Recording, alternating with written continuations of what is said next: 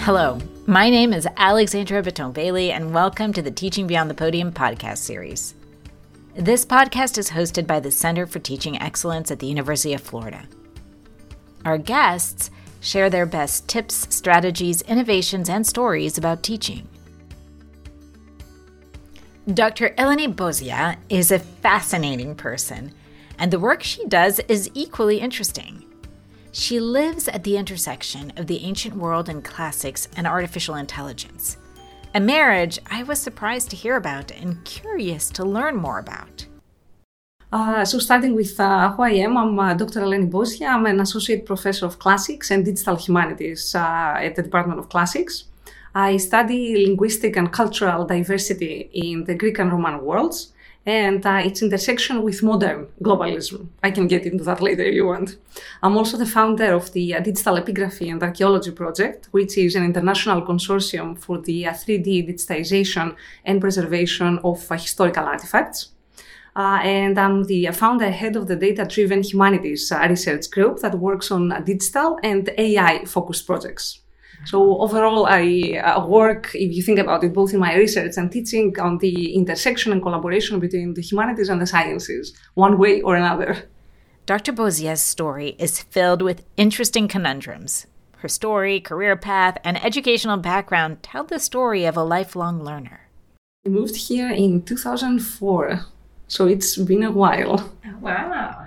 I came from Glasgow, so another, unlikely connection from really, really cold to really, really hot, in addition to everything else. I was doing my MA, my MPhil at the University of Glasgow, and then I applied for PhDs in the States, and I chose the University of Florida. So I did my first PhD here in classical studies. Really? And you have another PhD? In informatics from the University of Leipzig in Germany. I commuted. My husband had a job, has had a job here since then at the University of Florida. And after I graduated, I kept the connection. I served as an adjunct for a while. I was teaching some courses while I started doing my PhD in Germany. Currently, Eleni is working on a number of projects. Her ultimate goal is not just to conduct research, but to create opportunities for everyone to engage with the results and not limit these results to academia, but instead make them broadly accessible. I have two main projects, and they intersect with obviously my personal research and publications, but also they have public-facing in the sense that I want to make them available to the public beyond academia. I want to bring them to the classroom to begin with, and then I want to make them more relatable so that actually people can connect and they can get to these lessons from the past. Otherwise, we are just, doing art or literature or academia for the sake of art, literature, and academia, and we are not bringing it to everybody. The most recent, let's say, AI project that I'm working on is to try and build a comprehensive history of diversity, equality, inequality, inclusion, exclusion in the Greco-Roman world. How do we do that? We have the majority, if not all, the surviving ancient Greek and Latin texts, and they are digitized. And they are in XML format, so they are in a format that can be queried. We can ask questions, let's say, from the machine. So what we do with my group is we are building software so that we can find all the occurrences of any descriptive word throughout Greco-Roman history. What I mean by descriptive, any kind of description. It can be height, weight, hair color, skin color, religion, gender, sexuality, sexual orientation, citizenship status, if you are, free or a slave at the time, if you are a native-born citizen, or if you are a naturalized one, anything, any kind of description, ethnicity, obviously. And the idea is simply, at first, to determine whether these words were encountered in negative context, positive context, or a neutral context. So did you say, I met an African, it would be an Africanus, someone from Africa. That would mean, first of all, that they had knowledge of another continent to begin with, and that was just an observation. So we would classify this as a neutral one. Or you will say, I met a Roman who was brutal. Then we make the connection that, okay, we have an ethnicity and we have a negative connotation to that. Or I met someone from there who was really smart. So we are going to categorize these, and as you can imagine, it may seem like a simple control F search query, but it's not that. To begin with, there has never been such a comprehensive history of the beginnings, essentially, of diversity, inclusion, exclusion, or lack thereof. And then we can see what periods these things were encountered in, by what authors, what regime. So then you can, start drawing different kinds of connections and building different frameworks. Then this is going to be the sort of guided machine learning, so that I won't use too technical terms. But then we want to move that up to what we call unsupervised machine learning. So basically, if we have trained the software with all these examples, because we are talking about millions now of such descriptive words, if we have trained it, then we hope that we can do the reverse engineer this, so that we can find other texts where these words are not encountered as such. However, we have contexts, similar contexts. Okay. Maybe they are periphrastic, so they say it, for example, in our terms, it would be in so many words. So they don't use this particular word, but we may have another description that will point us to some sort of inclusion or exclusion, discrimination, inequality, but without necessarily having referenced someone or something particular. So reverse engineering what we already did. Eleni is passionate about making knowledge accessible to all. In particular, helping students understand the unique ability they have to think deeply and broadly, and in turn, to share their own learning with the community. I realize, and we should all realize, that knowledge is everywhere. When you want scientifically proved knowledge, you need to go to the university, you need to go to a college, you need to be educated in general. Mm-hmm. So how do we educate people? First, we start with, we have our publications, we have our conferences, yes, and this is how you can also, cross-reference your results, confirm your results, get questions that there may be something that I haven't thought about this, another suggestion. And this is something that I will get to improve my research by going to a conference and giving a presentation. Mm-hmm. But then we need to open the circle. So we need to bring this first to the classroom. Yeah. We need to teach our students about all these things, but also to take it one step further and help them learn how to read and how to process information. So that's another thing. Mm-hmm. When I talk about the unsupervised machine learning, there is a technicality to it. And we are going to do it, using software, yes. But on the other hand, when I work with these students, because I'm working with undergraduate students and we are building this software. So when I'm working with these students and when I'm taking these results and my work into the classroom, what I want them to get out of this is also the unsupervised human learning. So when you have this text, you may not have someone referenced specifically, but the underlying message is still there. So I'm using AI both for machine learning and, sort of encourage people to think through the text by using AI, but not to speed things up, to make them think slower and think through the text. Yeah. Then beyond that, I also participate in public initiatives, so less technical presentations or meeting with school-age students to get everybody educated, because education is a right for everybody. We may not have all the same opportunities to get to it, but we certainly, as here in academia, we have the time, we have the space, we have the luxury to be able to share what we learn. So how did a classics professor start working on and with AI? Now that is a fascinating story that merges multiple ancient cultures, the study of languages, and of course, AI. the way that I got to this AI project is I had started years ago working on identity and belonging in the Greco-Roman world.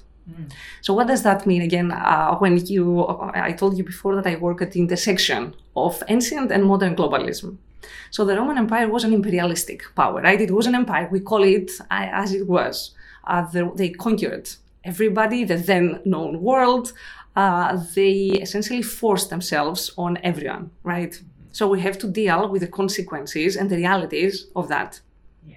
On the other hand, however, they were very pragmatic. They knew that they couldn't just keep everybody under control. They didn't have the means. They didn't have missiles to send to anybody. So they knew that their best chance to maintain their grip on the world was to give them a semblance of normal. So what they did was they let them maintain their local languages, their local administration, their religion, for the most part, their culture. Mm-hmm. They started giving different rights to different provinces and different subjects. And by 212, they gave everybody Roman citizenship. So everyone was essentially a dual citizen. Mm-hmm. So we have a lot of multilinguals, bilinguals or trilinguals at the time. We have African citizens who are fluent in Latin and they write in Latin. And they're also fluent in ancient Greek. And obviously they speak their local language, their native language as well. So there are a lot of similarities to what we are living now contemporarily in our world. So how did these people feel? And how were they being treated? So this is how I started before I actually got to this, to the idea of this AI project. The idea was how bilinguals and naturalized Roman citizens felt and how they were treated. And I did this from, as a classicist perspective, going through the text. At some point, I realized that I wanted to see how bilinguals actually used the language, their non-native language, I mean. So I wanted to do a computational analysis of their grammar and syntax. For example, how well they speak. By the way, they were all super fluent. But you could detect differences between, let's say, earlier uses of ancient Greek and Latin, and then what we call imperial under the Roman Empire. So now my question was, does that have to do with language evolution? I mean, language changes. Yes. Shakespearean language sources, English is not the same as the English we speak now. So is it just a matter of language evolution, or does it have to do with the fact that it's a non-native speaking the language? Mm-hmm. Obviously, I started first as a classicist manually, but there is only, you cannot get that far with that. So it was then that I realized that I needed computational linguistics training. And that led me to the second PhD that I mentioned before. I worked on that, again, going to address a humanities and a humanity question, how do you feel as a non-native citizen and a bilingual citizen somewhere? Or bicultural as well, or transcultural. So these are all questions that we are grappling with. Even now as I speak, I'm sure you've noticed my accent. So it was also a personal motivation and, sort of curiosity behind that. Yeah. But also how others felt about them. We have Romans who are very open to the idea of foreigners and immigrants. For example, the Roman statesman and orator Cicero said that it's to not accept immigrants is inhumane, which is something, again, that we should heed this lesson of the past when we are dealing with people from the Ukraine or, back in 2015 with Syrian refugees and so on. Mm-hmm. But there are also Romans who are very against immigrants, and they feel that we actually have someone, Juvenal, he's a Roman satirist, who says that these Greeks and Syrians and everybody, they are going to come here and get our houses and our wealth. So it sounds, very sadly, very contemporary, and a proof that, history may not repeat itself, but it does rhyme, right? Yes. So anyway, how did these people feel? The naturalized, the interloper citizens, and how did others feel toward them? So this is how I started, and I worked on computational linguistics for the specific purpose of analyzing the language use. And then after that, I started thinking, okay, what's the next scale How do we scale this up? And what are other things that we can learn about them so that we can then learn about us? And that's what led me to this AI project and following the use of all these descriptive terms. So we are not simply learning about a tool. It's not simply about a course, either that you are teaching or that you are taking. Mm-hmm. It's a turning point in the history of the world and of humankind. So as academics and our students who are being educated in this, we are in the unique position to be able to explore this, because we are the ones building it and learning it as we go. We are the first ones, if you think about it. So we are in the unique position to explore it, understand it, help regulate it, and more importantly, teach our students all these processes on how to understand it, how to use it, how to explore it, and how to regulate it. Yeah. So it's one of these turning points in our lives and in our academic lives where our knowledge can be of practical and should be of practical use to everybody. And we should get this chance and educate everyone and educate our students to educate everybody that they encounter in their jobs, in their work lives, in their personal lives. Mm-hmm. So I would say that we all need to think before we build AI and while we are building AI, think before and while we use AI, and teach our students to do the same. So instead of talking about artificial intelligence, try to also boost our personal intelligence. Despite studying classics in the ancient world, Eleni found many connections to our modern-day experiences. I'm going to take you back to maybe, the 90s. Back then, if you wanted to use a computer, you had to go and have separate training, right? You would go and get a certificate, perhaps in how to use Microsoft Word and PowerPoint, and it was considered a skill. But by the time we hit 2000, basically everybody knew how to use all these tools. It's not considered a skill anymore. By the same logic, I feel that as technology changes, and now all the more rapidly as we move forward, it's the same. Maybe, 5-10 years ago when I did the second PhD, you had to have another PhD to do this. But as we move forward, as technology opens up, as universities also catch up with this change and they afford more opportunities starting from the undergraduate level to our students, opportunities to perhaps be a humanist, but also have, let's say, some understanding of programming. Mm-hmm. I don't feel that we will need, not that we don't need the additional education, it's all additional education, but it's more embedded. Yes. Because it's not the extra anymore. When I started it, I was a classicist and I had to explain to people, okay, why do you need to do this extra? I mean, you can get some results just by manual observation, which initially I did. So I had to explain why I do that.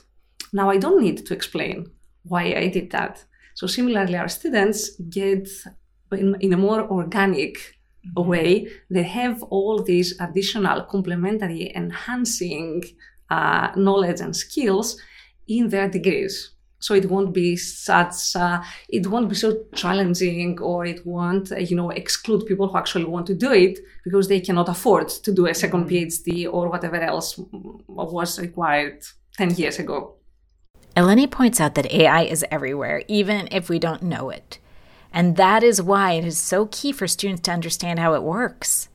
AI is not just a tool, something that only, let's say, computer scientists might use or that Amazon is using. It's everywhere. So we need, there are different ways that we will engage with AI because it is part of our lives. So for example, when you shop online, I'm not going to reference anybody, but you shop something and then you get people who like this might also be interested in that. Yes. So you don't realize it, but it is there. It's part of your life. And if you don't realize it, then you, in a way, you lose your autonomy because you have someone making a decision for you at that point. Don't tell me that you're never tempted to click on the other things that are proposed, right? But if you don't realize that it's someone essentially giving you a nudge towards somewhere. Yeah. If you know how AI works, and I will explain the different ways that our students can engage, if you know how it works, then you have more autonomy, you have more critical thinking, and you're more of an agent in your own life in the choices that you are going to make. So you can use AI to facilitate these choices. Or it might be interesting. Let me see what other products will go well with that. Mm-hmm. That's the facilitation that AI brings. So you don't have to scroll, let's say, eternally.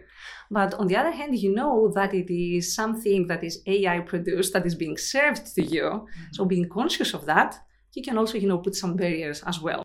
There are multiple ways for students to work with and engage with AI, and only a few need an understanding of coding. There are different ways for for our students, for any student, for anyone really, to work with AI. And in the way I see it is to understand essentially AI. That's our power. Yeah. So there are the fields that are going to be building AI, that are currently building AI. We have computer scientists, we have data scientists, and they are building these algorithms. So this is one part of it. There are the people who use it. It could be everyday life, like the examples that I gave you. It's in the medical professions, obviously. We have it in education, everywhere, really. So they are the users of AI. Then there are people who work with the results. Sometimes they are the same as the users, or they are the ones who are going to validate these results before they even get to the users. You need experts, depending on the field that you're working on, sort of, user testing before you get it to the users. You have others who are going to consult on these things. And again, all these groups, sometimes they intersect. Someone who is going eventually to be a user or who works on the user testing should also be a consultant. Yeah. On other occasions, you need additional consultants. So when you have, there are ethical issues that are being raised. You have regulatory issues. So you need agencies and the government to be consulted on how to regulate the development and use of AI. So you have a number of other disciplines that will be involved in that. And then there is also the literature on these topics. Since people started consuming AI, we have novels that are written on AI, science fiction novels that were written about AI or other, similar technological advances, or as people were imagining robots, let's say back in the 70s or the 80s and so on. So you will have humanists who will be going through these texts, and it's not either reductive to the people who are building AI, but it's not reductive for the humanists who will be going through these texts. It's equally important, because we need to, as I said, people need to understand AI, see how they feel, what it is about, and writing about it, and other people, reading about this through literature makes it easier for them to, to relate, to become more comfortable, more familiar.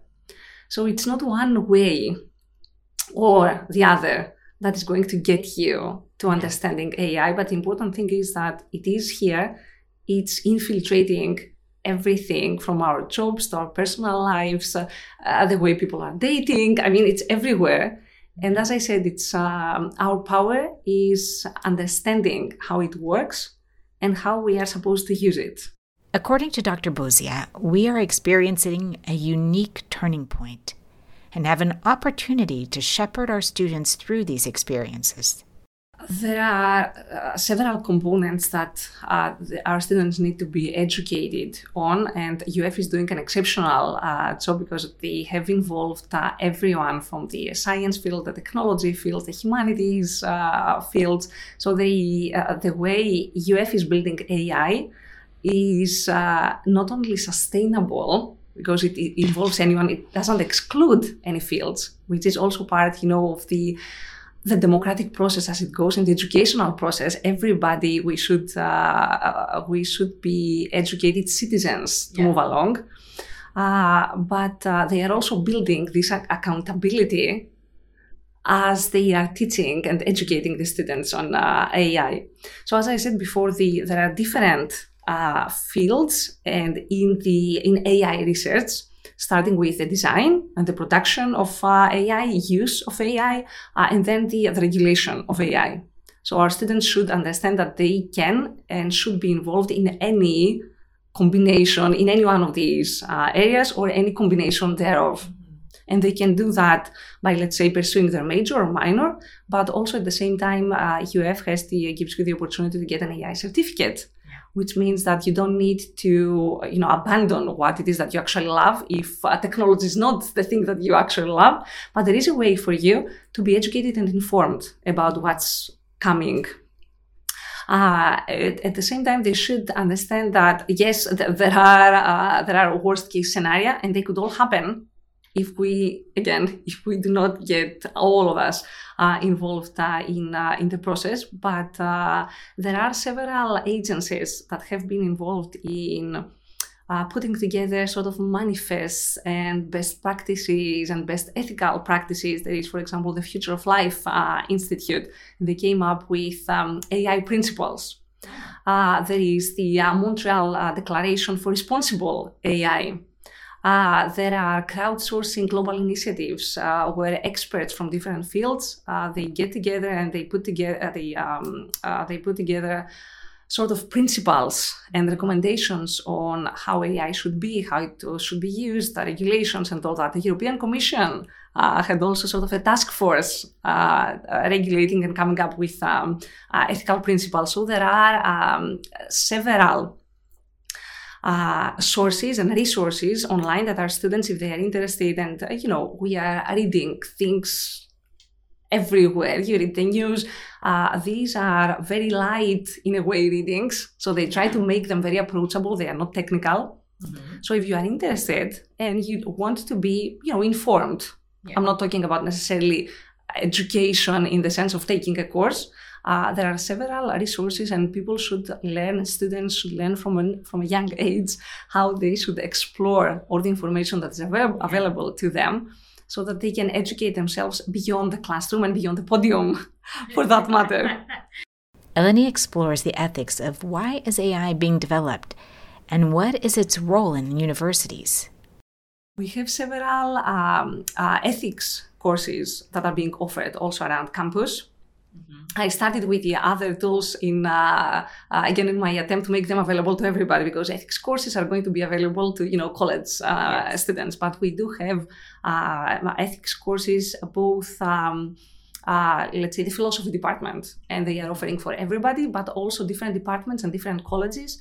They have started developing their own ethics courses for their respective disciplines, which is also necessary. But there are some common principles of AI. First of all, everybody agrees from all the agencies that I mentioned before and the think tanks that I have got together, that AI should be developed for the good of the humanity. Yeah. And that takes me also back to, fundamental human needs. Technology may change, but fundamental human needs remain the same. So it was the same a few decades ago when it came to nuclear power and the way it was used, but how clean nuclear power and much safer it is. Yeah. So AI should be developed for the good of the humanity. Another principle is that it should not be misused. So it should not be used for the bad of the humanity. It may seem that it's redundant, but there are two different things. To do something for the good of the humanity, and then not to overuse it, not to misuse it, not to think of it as an arms race with, one country fighting with the other, because then you will have an exponential improvement of AI to the point that we will lose control, and then the system will be able to basically improve itself, and there will not be any restraint, any secure restraint.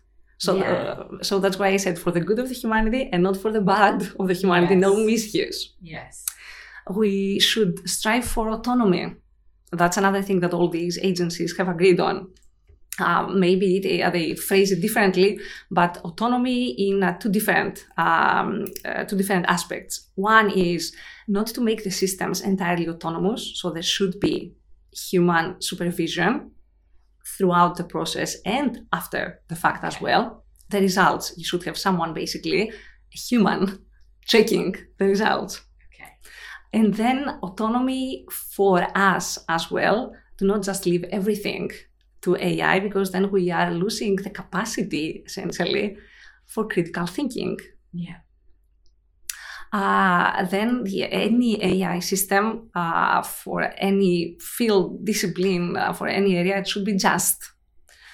And this comes before the fact, mainly. So not make it, try not to embed any bias. Yeah. I'm sure you are familiar, and people are familiar with Amazon's mistake years ago. I don't know if you would like me to go into this, how they used an AI system to help them with the hiring process. Okay. But after a while, they realized that the system was discriminating against based on gender and ethnicity, educational background. So how do you do that? It was a system that was built on human ethics, not well-developed human ethics. So, for example, when from the CV, let's say that the software was scanning, they could understand that the person was a woman, for example. They would discriminate against that. How do you discriminate against ethnicity based on the name of the applicant? Yes. She explains why ethics and the human touch are so important in the development of AI.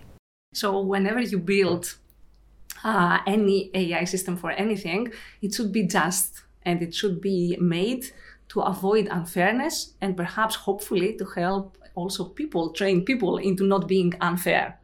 Yeah. But AI systems are not unethical or immoral. We are building them. We should build accountability and justice in them.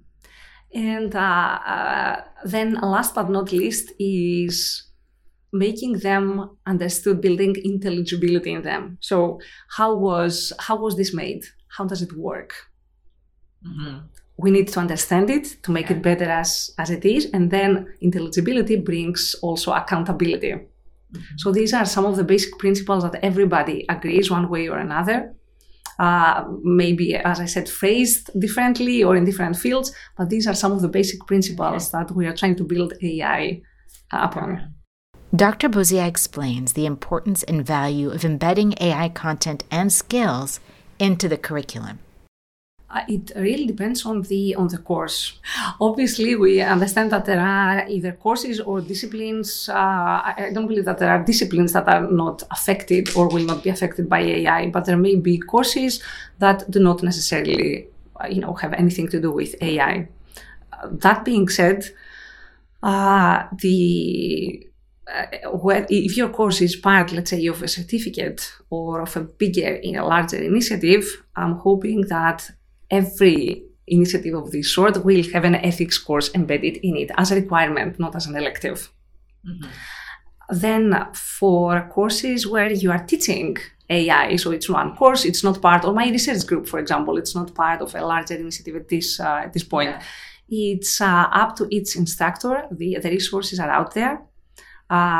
They can educate their students. They can teach them how to think about this, how to build this, how to think while they are building this, have involved students from different disciplines, because then you are building accountability within the team as well, which is also a more organic way, which is what I found with my research group, since it's I'm not teaching a course on this, so I cannot necessarily tell them you need to study this or read this. I'm sharing readings with them. Obviously, we have discussions, but I've seen that the most beneficial way to do this is when it comes naturally and organically.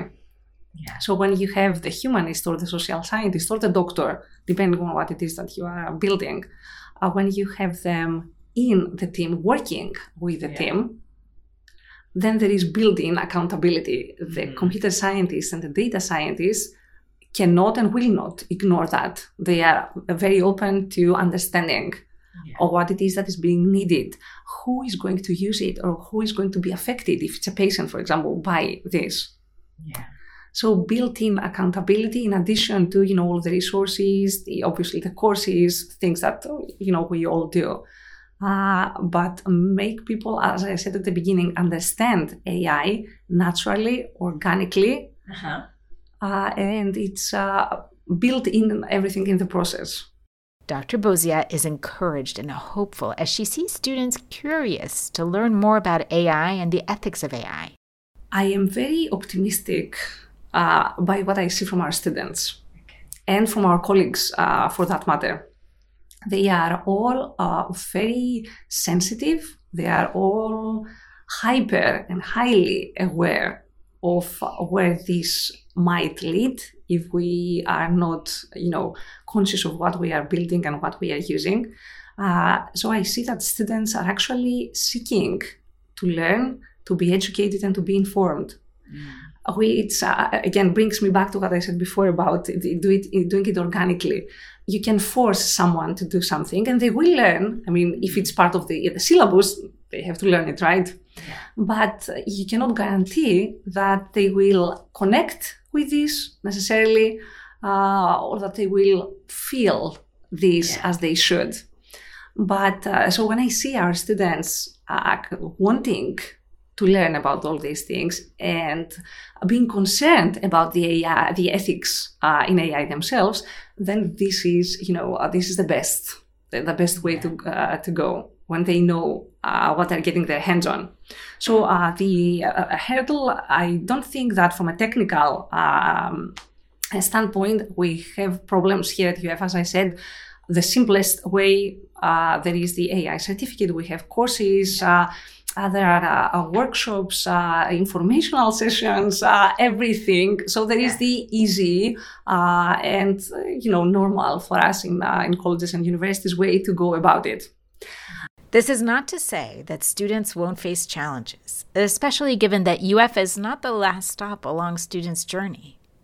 Instead, they will go on as part of a workforce that should be equipped with skills, knowledge, and enthusiasm.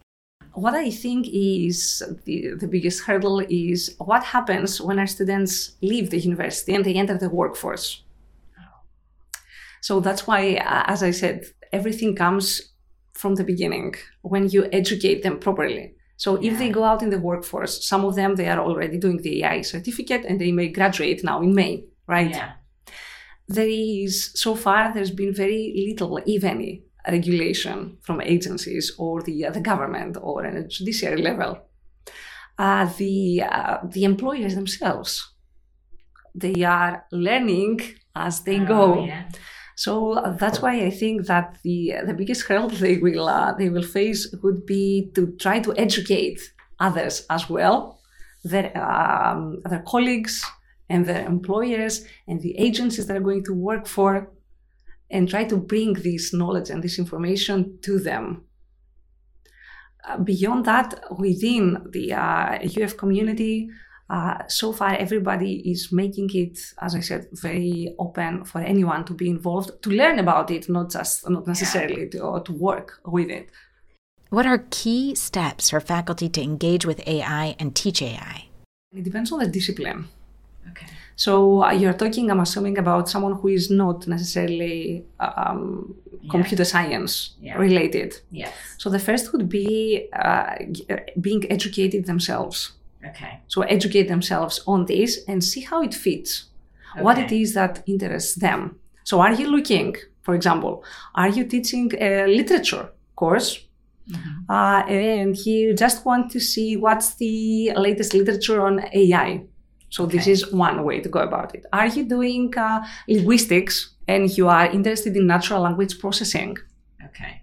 So then you are going to, there is software available that does not require necessarily, I should say that, programming on your end. Uh-huh. You can input your data and get your results. So if you want to analyze a text, as I said, the grammar use.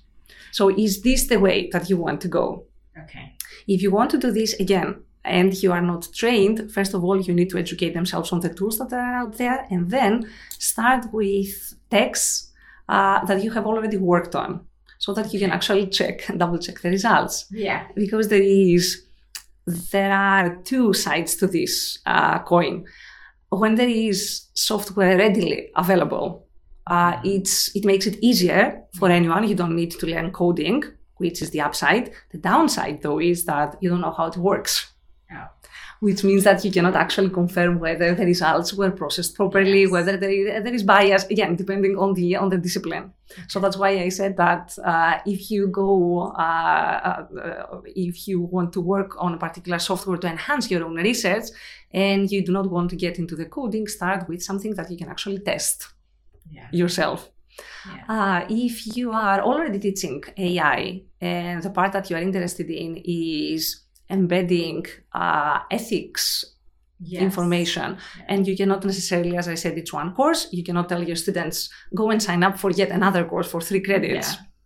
Then there is information and the resources available online through our libraries, through credible websites and agencies. And you should start with that, the general one, and then try to make it as much as possible to your own discipline. Ethics can be a very general field to understand what is ethical and what is not, what is moral, what is not, what is just and what is not. But on the other hand, we all have our particular disciplines, and we need to, again, tailor make it to, ethics in medicine, ethics in chemistry, ethics in classics. By involving all students, we are creating opportunities for everyone to be educated and gain a greater understanding of the world. I have had only positive interactions with our students, and very interesting, and I will say I will explain what I mean by interesting. I have students, as I said, from computer science and from data science, so from the technical disciplines. And what is fascinating is that they come to me because they have the skills, but they say that they find that the project is very meaningful because it's going to give us information about people, about society. Yes. And it's very moving, and it makes me very optimistic to see that young people want to put their skills to good use. Mm-hmm. So it's, for me, it's heartwarming, to be honest. Before we adjourned for the fall semester, we had one final team meeting, and I had a data science student who asked me a very specific grammatical question about something very particular in ancient Greek and Latin, something that I never explained to them. I'm consulting with them, so I'm not asking them to learn Greek or Latin grammar. And he asked me a very specific question, and I told him, how? And he told me, I found a very comprehensive grammar, and I found this particular paragraph, so I wanted to understand how it works. Otherwise, I couldn't make the software very specific to ask for this thing. Oh. So it's, again, it's educating students, and here we are trying to make them, no, you have this requirement, you need to take 3 humanities credits, when there are natural and organic ways to get them involved. AI projects and courses are a fantastic place to help students see past singular disciplines and fields and find meaning in necessary collaborations that yield positive results. I have students also, as I said, from other disciplines, social sciences, humanities, etc. They want to get involved. They want to understand, they want to learn. So they are working very hard, and I'm giving them some basic training into, very basic programming so that they can follow. I don't expect them to program code. It's a research group. I want them to get skills, but I'm not going to force them to do that. But they also need to, if they understand how programming works, at least the basics, the fundamentals, then they can communicate better also with the computer scientists, and they know what can be done and what cannot be done. Mm-hmm. So there is a very, a very nice collaboration and communication.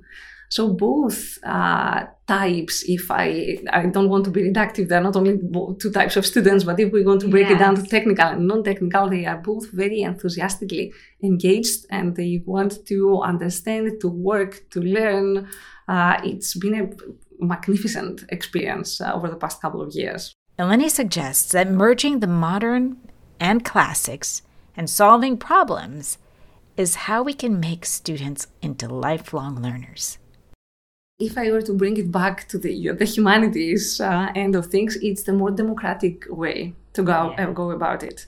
the more people are involved, this will have a trickle-down effect not only in different disciplines, but in different professions, different social strata, different economic strata. Then you are making everybody a part of this. Everybody knows what it is. Everybody can contribute. Everybody can ask for their rights, either in participating or in, the way this is being used or how it affects them. Yeah. So it's the more democratic way to go. Otherwise, think, what is the alternative? Then you are concentrating a power that's very hard to regulate and to really grasp at this point how far it can go. And you are concentrating this power on the hands of how many? Only the people who can build this? Yeah. This is scary on any level. Yes. If you think about it. And it's also scary not only for AI, for everything. This is why we have news. This is why we have information flowing around. Because you want everybody to be educated to the point that they can make the right decisions, they can understand what is happening to the world, how it affects them. And AI is not that different. Yeah. It may be scarier now, but it's not that different. Yeah. The power, accountability, and the power to make decisions needs to be in the hands of everybody. Thank you for listening to this episode of the Teaching Beyond the Podium podcast series. For more helpful resources developed by the Center for Teaching Excellence, visit our website, teach.ufl.edu. We're happy you joined us, and we hope to see you next time for more tips, strategies, and ideas on teaching and learning at the University of Florida.